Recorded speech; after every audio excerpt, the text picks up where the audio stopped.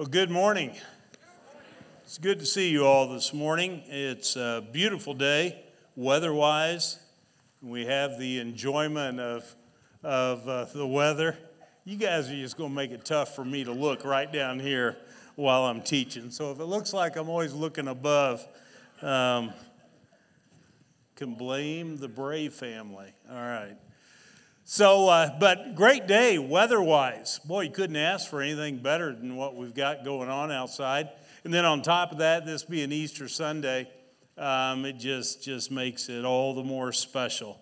So we're glad that you're here with us today. We're glad those that are joining us online are doing that. Let's go ahead and just kind of jump right into things. I'm going to mention the name of a town. And if I was a betting man, I would... Although I was proven wrong in the last service, I would bet nobody has been in this town that's in this room. Fort Sumner, New Mexico. I had someone sitting on the front row right down here in the last service that was like, yeah, and I didn't get a chance to talk to him afterwards to find out why. We do have someone in the back over here. Okay. All right. So out of 3 services, a grand total of 2 people that have been there. And that's really not surprising that there haven't been more people, because Fort Sumner, New Mexico, is not the kind of town that draws in big crowds of people. Now, it's only 1,200 people in size, so it's a small town. And unless you have a relative that lives there, you probably don't have a big draw for going there. But there is one other thing that draws a few people, a few touristy type people to town. Let me show you a picture of it. On the edge of town, there is a cemetery. In the edge of that cemetery, there is a grave that gets a little bit of special attention. It's kind of an odd looking thing because you see it's got this steel cage that is around it. But let me give you a more close up of the actual headstone.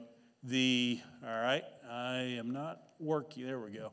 The headstone actually shows that there are 2 guys that are buried here. They were good friends of one another. The one, though, that you have heard the name of is the one that's buried on the right. That is the grave spot of Billy the Kid. Okay, so this is the location, Fort Sumner, New Mexico, where Pat Garrett shot Billy the Kid. And if you're into Old West and stuff like that, these are names that ring bells to you. If you look at the headstone that is on the screen, you'll see that all of the edges are rounded. That is not the way it was created. It was created like, typical grave markers with right angle, sharp edges, and all this stuff. But what was happening is souvenir hunters were coming and chipping off pieces of this headstone just so they could claim they were there. And so that explains this cage with all the steel bars. It was not an attempt to ensure that Billy the Kid never got out of the grave, okay? That was not what was behind this, but rather it was all about keeping tourists away from the grave so there wasn't any more damage done to the headstone. Well, today our minds don't go naturally to a small town in New Mexico. The only way that would be possible today is if some silly preacher tried to get you to think about a small town in New Mexico. But the reality is, on this day, our minds do go to a graveyard much further away, and to a grave that probably looked something along these lines. We're talking about that grave that was occupied so many years ago, almost 2,000 years ago, but it was occupied only briefly. Listen, you're not the only one today that is celebrating Easter. They tell us that based on the world's population and how many people, claim an affiliation and all with Christianity and all that over 2 billion people in the world claim an affiliation or an association of some form with Christianity. Now, that's not to say that there are 2 billion people today that are celebrating the resurrection of Christ, because some of those are only in name only. or fringe, and so it probably isn't even entering their mind today. But you can pretty much rest assured that there are tens of millions, in fact, hundreds of millions of people that are celebrating the same thing that you are celebrating today. You can go to any time zone around the world, and there are many, many people that are celebrating this empty tomb. Let me read something about the empty tomb. I'll give you a little video you can watch that will ring a bell as well. This is coming from John chapter 20. Early on the first day of the week, while it was still dark, Mary Magdalene went to the tomb and saw that the stone had been removed from the entrance. So she came running to Simon Peter and the other disciple, the one Jesus loved, and said, "They have taken the Lord out of the tomb, and we don't know where they have put him." So Peter and the other disciple started for the tomb. Both were running, but the other disciple outran Peter and reached the tomb first. He bent over and looked in at the strips of linen lying there, but did not go in. Then Simon Peter, who was behind him, arrived and went into the tomb. He saw the strips of linen lying there, as well as the burial cloth that had been around Jesus' head. The cloth was folded up by itself, separate from the linen. Finally, the other disciple, who had reached the tomb first, also went inside. He saw and believed. What was it? What was it about this tomb, this empty tomb, nearly 2,000 years ago, that created such a reaction that was causing grown-ups to run? Mary Magdalene, Peter and John. Now today, that's not such a big thing, seeing grown-ups out running. As a matter of fact, if you got up and ran a quick errand this morning or something, you probably saw people out running. Some of you that are in this room may have started the day that way and went out for a run this morning. I mean, that's kind of a thing that some people do nowadays. But that wasn't a thing back in those days. Grown-ups didn't go out just to run. There had to be a very good reason as to why they would. Now, kids, they do it all the time. They play. That's half the time, that's how they play. But with grown-ups, it's a little more unusual back in that day. So what was it that was causing them to run? You see, this empty tomb, it impacted the disciples in a major way. As a matter of fact, the book in the Bible that talks about the history that played out for the next 30 years after the resurrection of Christ is a book with the title of the name Acts. It's the very next book after the gospel accounts. And in that book of 28 chapters, there are several sermons that are found there. And pretty much every single sermon references the resurrection of Christ. I mean, it was either the focal point or it was a main point of what the speaker was trying to communicate. All four gospel writers, they include some of the details, sometimes from slightly different perspectives, but all the same, they include details regarding this empty tomb on that Sunday morning when Peter and John ran to the tomb. 28 years later, Paul talked about this empty tomb. Let me read for you these verses in 1 Corinthians 15, starting in verse 1. Paul says this, "Now, brothers, I want to remind you of the gospel I preached to you, which you received and on which you have taken your stand. By this gospel you are saved if you hold firmly to the word I preached to you. Otherwise you have believed in vain. For what I received I passed on to you as of first importance, that Christ died for our sins, according to the Scriptures, that he was buried, that he was raised on the third day, according to the Scriptures, and that he appeared to Peter and then to the 12. After that, he appeared to more than 500 of the brothers at the same time, most of whom are still living, though some have fallen asleep." That's Paul's way of saying, check it out yourself. A lot of these people are still alive at the time that he was writing this. Then he appeared to James and then to the apostles. And last of all, he appeared to me also as to one abnormally born. The resurrection of Jesus so radically impacted the lives of that generation, but also the generation that followed it, and the generation that followed that, and the generation that followed that. It was something that was radically impacting people's lives. Many of the graves that date back to that time that archaeologists have studied have inscriptions and drawings depicting the resurrection of Christ. You go to Rome, and people that have studied the catacombs say that there are depiction after depiction found throughout the catacombs of the resurrection of Christ. Yeah, this was big news. But why? Why does Easter matter so much? Why is this empty tomb such a big deal?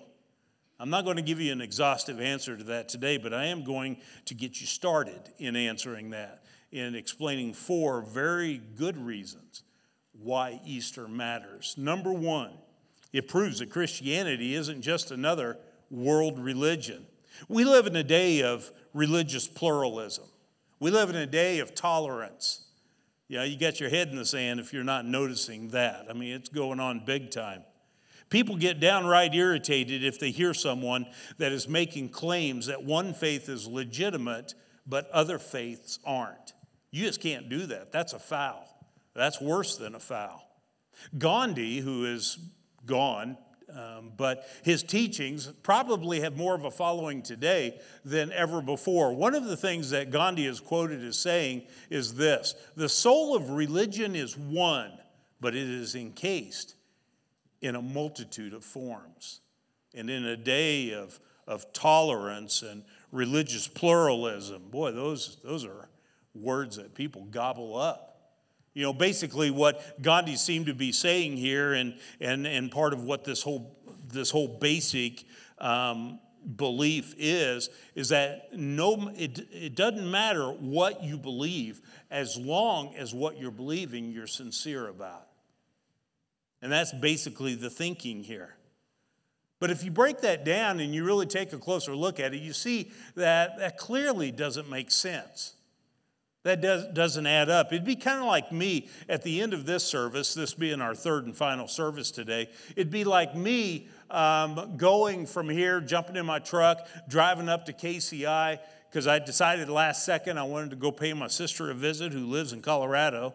And so I pull up to the very first terminal I come to. I jump out and I run in. And the first place I can buy a ticket, I buy a ticket. And to get on the next plane that's getting ready for takeoff, you can still board.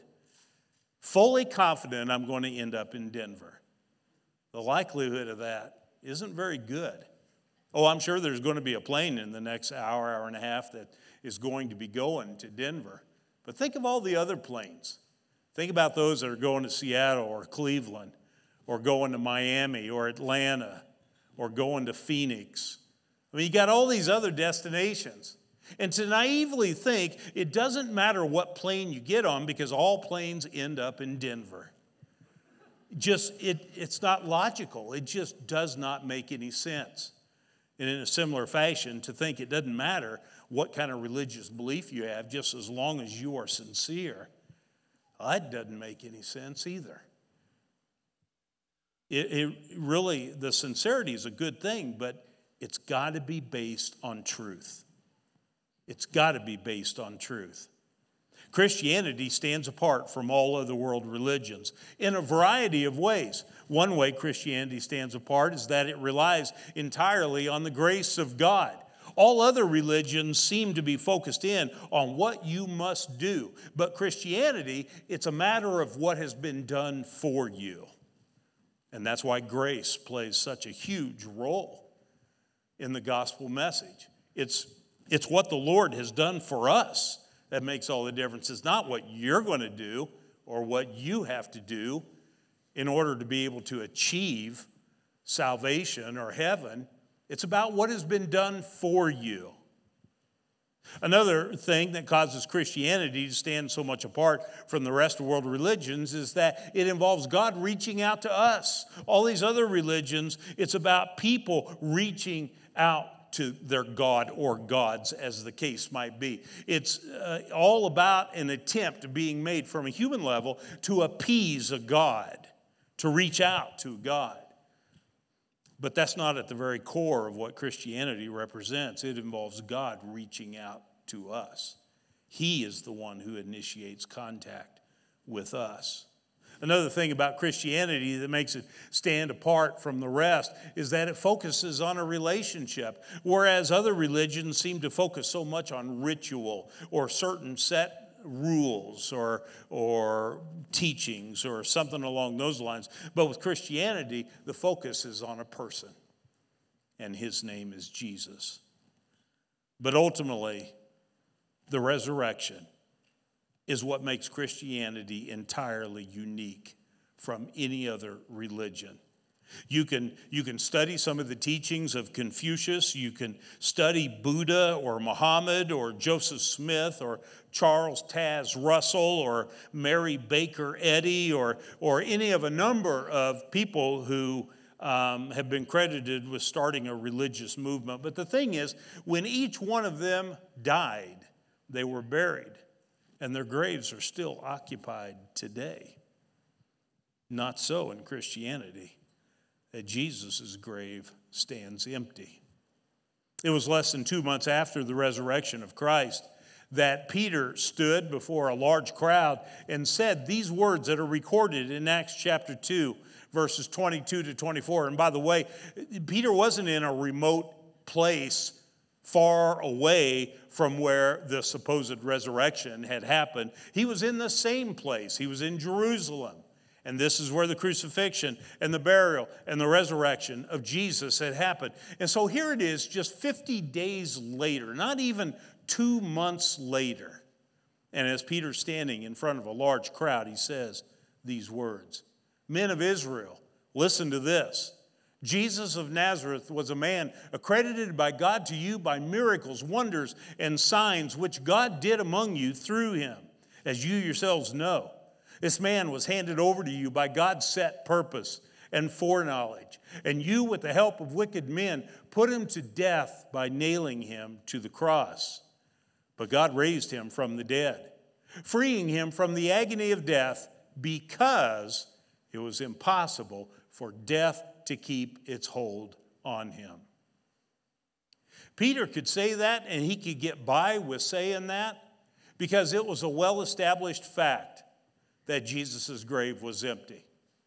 No one in that crowd could refute what it was that Peter was saying. Now, had Jesus' body still been in a grave, people wouldn't have been sitting on their hands listening to him saying these words, but they would have jumped up and down and said, "No way, that's not true. Let me show you. Follow me, we'll go to his grave." And they would have been able to have proven, to have shown, whoever had enough interest to check it out for themselves, that Jesus indeed was still dead and in that grave. But it was a point that couldn't be refuted. It had been news that had spread around Jerusalem now for weeks that Jesus, having died and having been buried, did not stay buried, but he rose again. Yeah, this is part of what sets Christianity apart from every other religion. Another reason why Easter matters is it proves that Jesus is who he claimed to be. There is anywhere from 35 to 40 specific miracles that are referenced in the gospel accounts. Matthew, Mark, Luke, and John. In each of their gospel accounts, some of them repeat. Once in a while, one of them will tell about a particular miracle that the others didn't talk about. But you end up coming up with about 36 miracles that you're at least given a little bit of detail regarding. Now, that's not even counting passages like Matthew chapter 4, verse 24, that as you read over that verse, you're going to see it is referencing who knows how many other miracles that had happened, whether someone was demon-possessed or they had a particular disease or they were paralyzed or they had leprosy or whatever the case was. And so you've got certain verses like this that are just kind of making blanket statements about numerous other miracles. But if we're just going to kind of, for the sake of driving home the point, I'm going to drive home, just focus in on about 36 of the miracles that Jesus performed that are recorded in the Gospels. The thing that we need to understand about these miracles is that these miracles were never intended to serve as an end in themselves. Yes, Jesus was moved by compassion. That's why Jesus reached out and he helped in these various situations. Okay, and so he did help alleviate some of the pressures and the pain and sadness that people were going through. But that was not an end in itself. Let me illustrate it by showing you this passage. Something Jesus said that's recorded in John chapter 14, verse 11. Jesus said, "Believe me when I say that I am in the Father, and the Father is in me, or at least believe on the evidence of the miracles themselves." This is Jesus' way of saying, hey, if you're not going to take my word for it, then at least look at the testimony of the miracles. I'm not just a teacher. I'm not just a rabbi. I'm not just a prophet. I'm not just a good moral man. I'm more than that. And that's what my miracles testify to.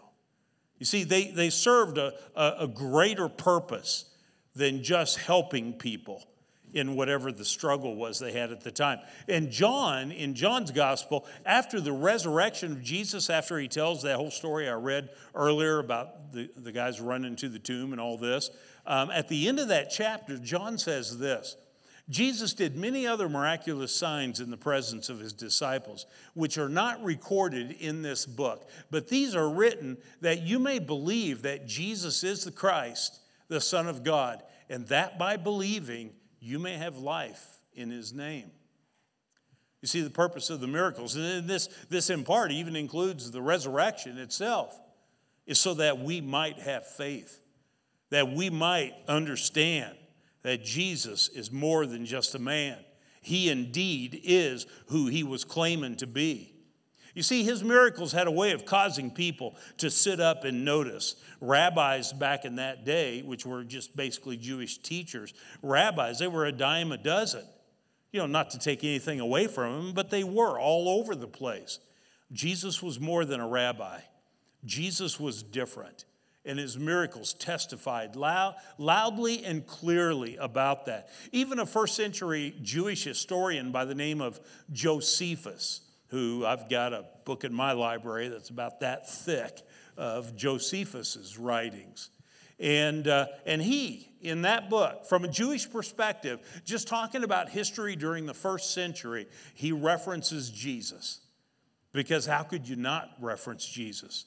People were always talking about Jesus. And he specifically talks about Jesus' miracles, including the big one, that he reportedly had risen from the dead. Yeah, so this was a thing, and it was all about supporting Jesus' claims, that he was more than just a man, a good moral teacher. Another reason why Easter matters is that it proves that God is in control. As you read over the final week of Jesus' life, you know, it wasn't all mountaintop stuff that was going on. I mean, there was some, some valleys. There was some discouraging things that were happening there as well.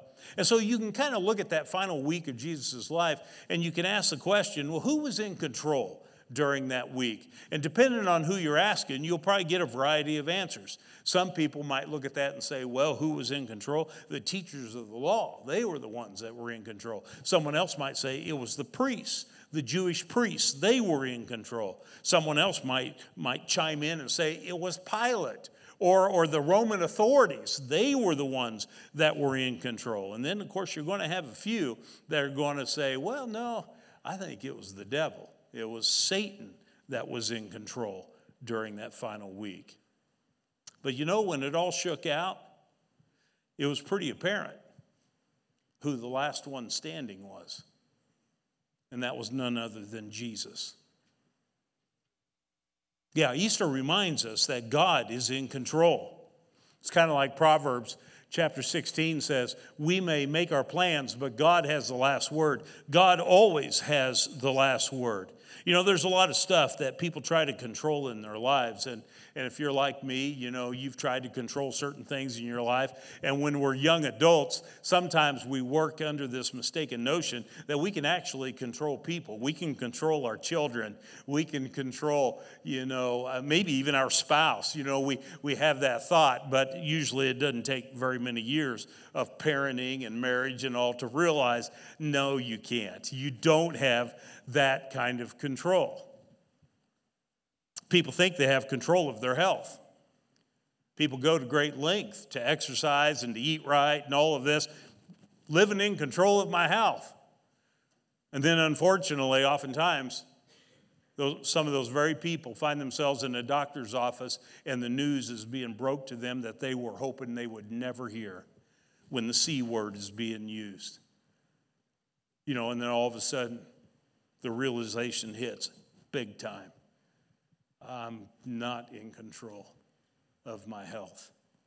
Sometimes people think they're in control of a certain part or aspect of the economy or certain events, and not world events necessarily, but regional events, and they've got that kind of a control. But the reality of the matter is, no. We control far less than what we realize. And this is where stress comes from. We're trying to control the uncontrollable. We're trying to manage the unmanageable. But in the middle of all of that, it is a comfort to be reminded that God is indeed in control. No matter how bleak the situation might seem to be, which following the crucifixion of Christ, the situation did look pretty bleak, you got to admit. But still, God was in control. And God's plans prevailed. It's kind of like Proverbs chapter 19, verse 21 says, people may plan all kinds of things, but the Lord's will is going to be done. And the Lord's will was in victory, not defeat, with Jesus going to the cross, is that the victory was secured. So it does prove that God is in control.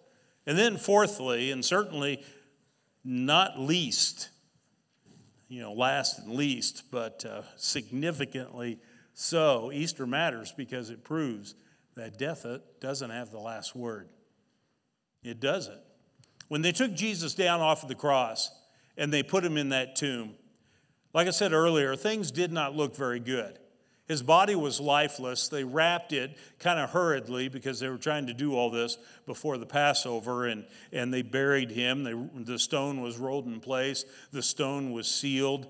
Things did not look very good. If you would have looked in the eyes of Jesus' disciples, his followers, those that loved him, you would have seen some major discouragement and despair because it looked like all of their hopes and dreams had been dashed. It was over with. Jesus had just breathed life into their spirit, and they just saw the future as being so promising. But now here Jesus was dead, and he was in a damp, cool tomb.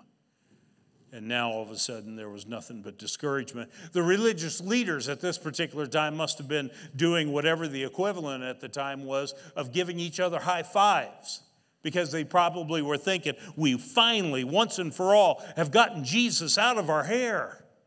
He's not going to be a thorn in our flesh or a burr in our saddle anymore. Yeah, the impressions of everything look pretty bleak.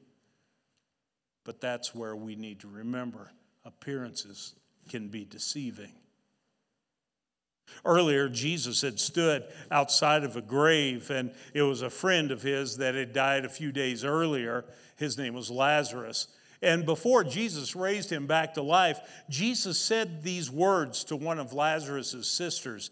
He said, I am the resurrection and the life. The one who believes in me, even if he dies, will live. Everyone who lives and believes in me will never die, ever. Wow, those were words that they probably were real head scratchers for people. But then after he raised Lazarus to life, those were such hope-filled words. But then when Jesus died on the cross, I mean, you can kind of see, people going back into that valley of, I guess it's not true after all. But then on that morning when they were hearing news about the tomb being empty, you can just imagine all these words, rich in meaning, flowing through their minds, the things that Jesus had been teaching them for years. At the beginning of the 2nd century, there was a Greek scholar his name was Aristides. He was writing a letter to an acquaintance of his, and part of what he was trying to do was he was trying to give an explanation as to why Christianity was spreading so rapidly.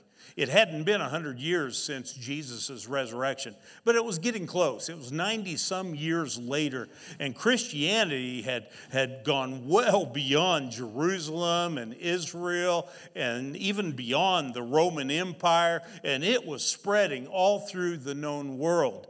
And so Aristides was trying to give a little bit of insight to his friend as to his opinion why it was catching on so quick. Here's what Aristides wrote. If any righteous man among the Christians passes from this world, they rejoice and offer thanks to God, and they escort his body with songs and thanksgiving, as if he were setting out from one place to another nearby. You see, what Aristides, what he had observed was that people had hope even in the context of death. That funerals were not doom and gloom and filled with just pure grief, but that there was hope involved, even in the context of death. What seems to be the end, believers were convinced isn't really the end. In fact, Jesus, in the very last book of the Bible, in Revelation chapter 1, he is standing kind of triumphantly, and these are the words that are coming from his mouth. In verses 17 and 18, he says, "Don't be afraid. I am the first and the last and the living one. I was dead, but look, I am alive forever and ever, and I hold the keys of death and Hades." That's basically a picture of Jesus standing victorious. He had been crucified, he had been buried, but now he's alive, and look what he's holding. The keys of death and Hades. He's in control of death. He had conquered death. He was victorious. And that's how the last book of the Bible portrays Jesus. I read some of the opening verses in Paul's 15th chapter of 1 Corinthians, where he's talking about how the gospel message, the death, burial, and resurrection of Jesus, is a matter of first importance. Well, just a few verses later, Paul went on to say this: if Christ has not been raised, your faith is worthless. You are still in your sins. And what he's teaching, and he makes similar statements to that, about 3 or 4 different verses there that are saying things akin to that. But what he's saying is that if the grave is still occupied, if Peter and John had never run to an empty tomb, and Mary Magdalene never, because the tomb was not empty and it was still occupied with the bones of Jesus, what Paul is saying, if that is the case, then all of us who claim to be Christians, who claim to have faith in Jesus, it's a waste of time, because it doesn't do anything for you. When it all shakes out in the end, it doesn't do anything. We're still in our sins. He had said early on in that chapter where he said Jesus died for our sins, and that being part of, the whole matter of first importance, that Jesus died for our sins. But the reality of the matter is, what he's saying in this part of that chapter is that if Jesus died and stayed dead, then his dying for our sins was a nice gesture on his part. But it was nothing more than that, because it didn't accomplish anything. Okay, so he cared enough to die for us, but then when he died, he stayed dead. And so the reality of the matter is, nothing has happened, nothing has changed with your sin. You still have your sin in your life, and you will still one day find yourself standing before a holy God, the creator of all, answering for your sins. A place that none of us want to one day be. And that's part of the good news of this whole message of first importance of having faith in Christ. But if Jesus is still dead, yeah, appreciate you doing that for me, Lord, but you really didn't accomplish anything for me. That's what Paul is saying, if he's still dead. But that's the good news of this day, Easter Sunday, is that we're celebrating because there is a tomb that is empty. We're celebrating because Jesus is standing triumphantly, holding the keys of death and Hades, that he is victorious. I want to close by telling a story that Philip Yancey told in one of his books. This happened during the 1940s, during the tail end of World War II.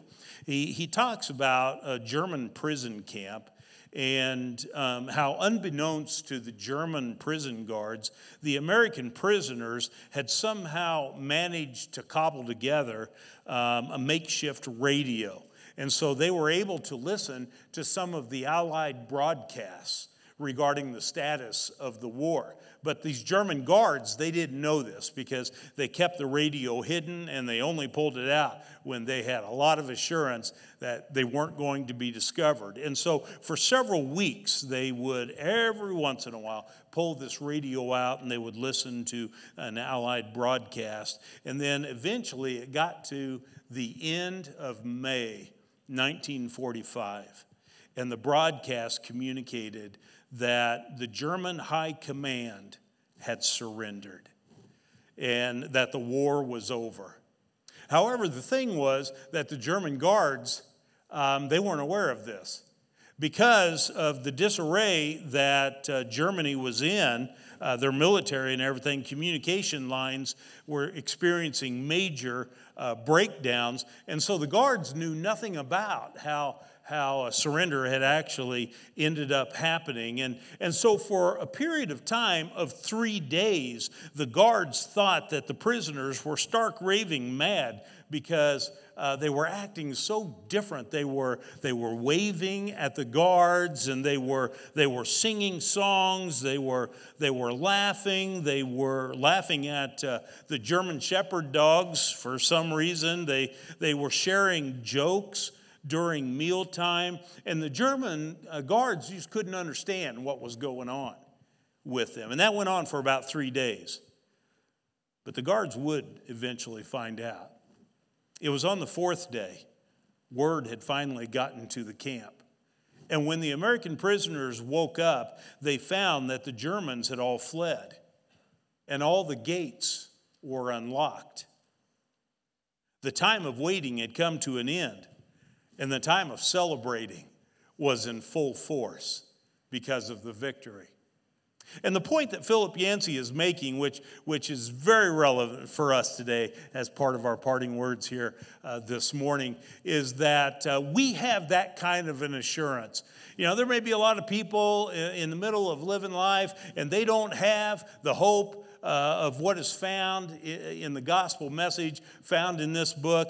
And so they don't really understand, or they can't totally relate to how it is possible for believers in the middle of the peaks and the valleys of life, which all of us inevitably at one point in time or another in our life, we go through that. In fact, some of you right now might be in the middle of a valley, or you may be in the middle of like the second or third valley in a row, and you're wondering, when is the next peak going to happen in my life? Well, the thing is that as believers, when we have the big picture of knowing that the ultimate victory is found in Christ and he's already won that victory, though we are not reaping the full blessings and the benefits of that in the splendor of glory, we know it's coming. And we know we have that to look forward to. No matter how rough things might be here and now, we know on the horizon there is something incredible that's coming to meet us.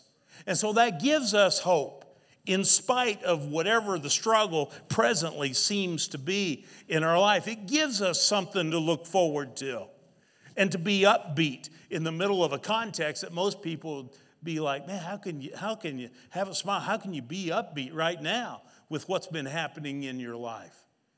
But you see, that's where we're living our lives right now. And it's just a matter of time before in all of the fullness, that victory is going to be realized in a spectacular way. That is the hope of a Christian. And that explains why Easter matters so much. Because we have this to rest on. The victory has already been won. And we're assured a part of it because of our faith in Christ. And so we gather together in a setting like this for the purpose of celebrating. Now, a person that, isn't quite at that point yet and maybe doesn't have much of a grasp of the message of this book, they might be scratching their head. And maybe that describes you today. Maybe you're here today and you're kind of still in that mode of kicking the tires.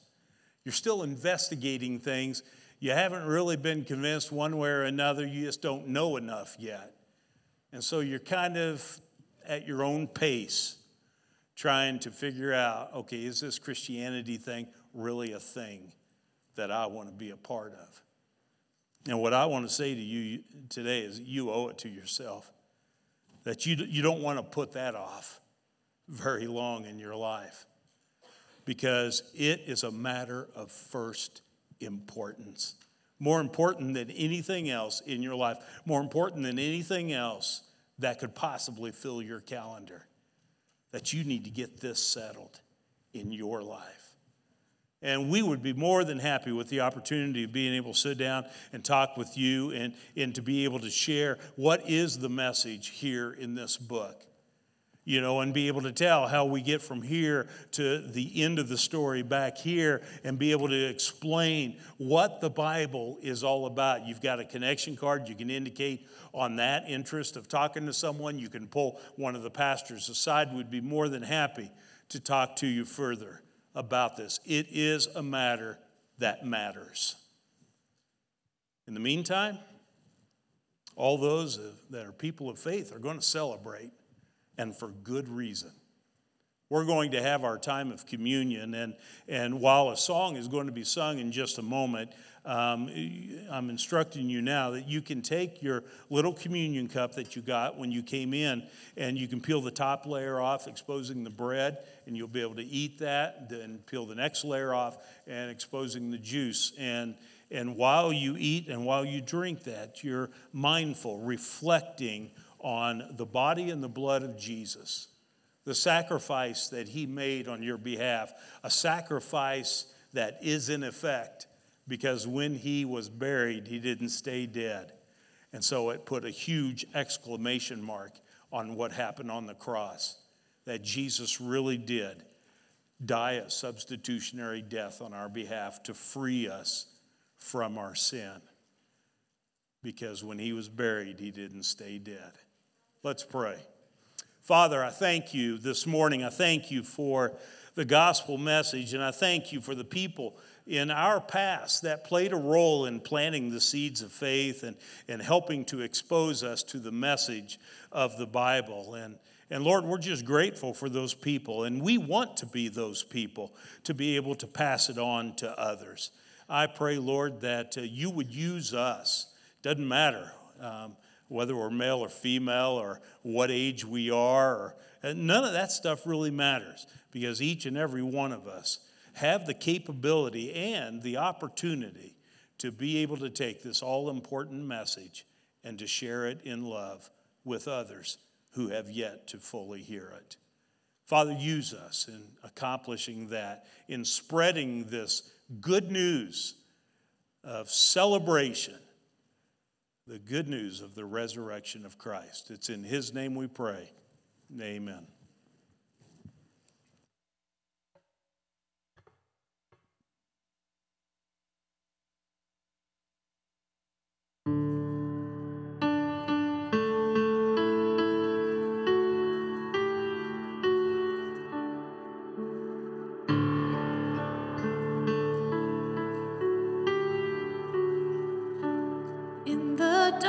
us. We were waiting without hope, without light, till from heaven you came running.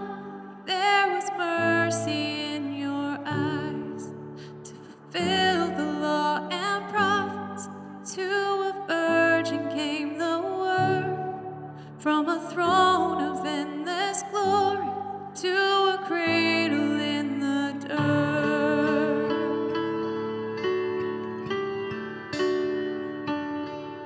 And praise the Father, praise the Son, praise the Spirit, three in one. God of glory, majesty, praise forever to the King of Kings.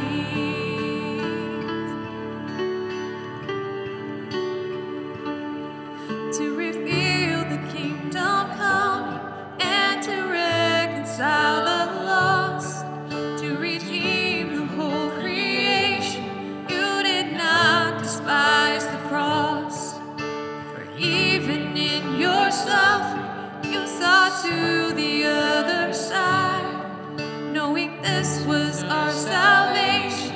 Jesus, for our sake you died.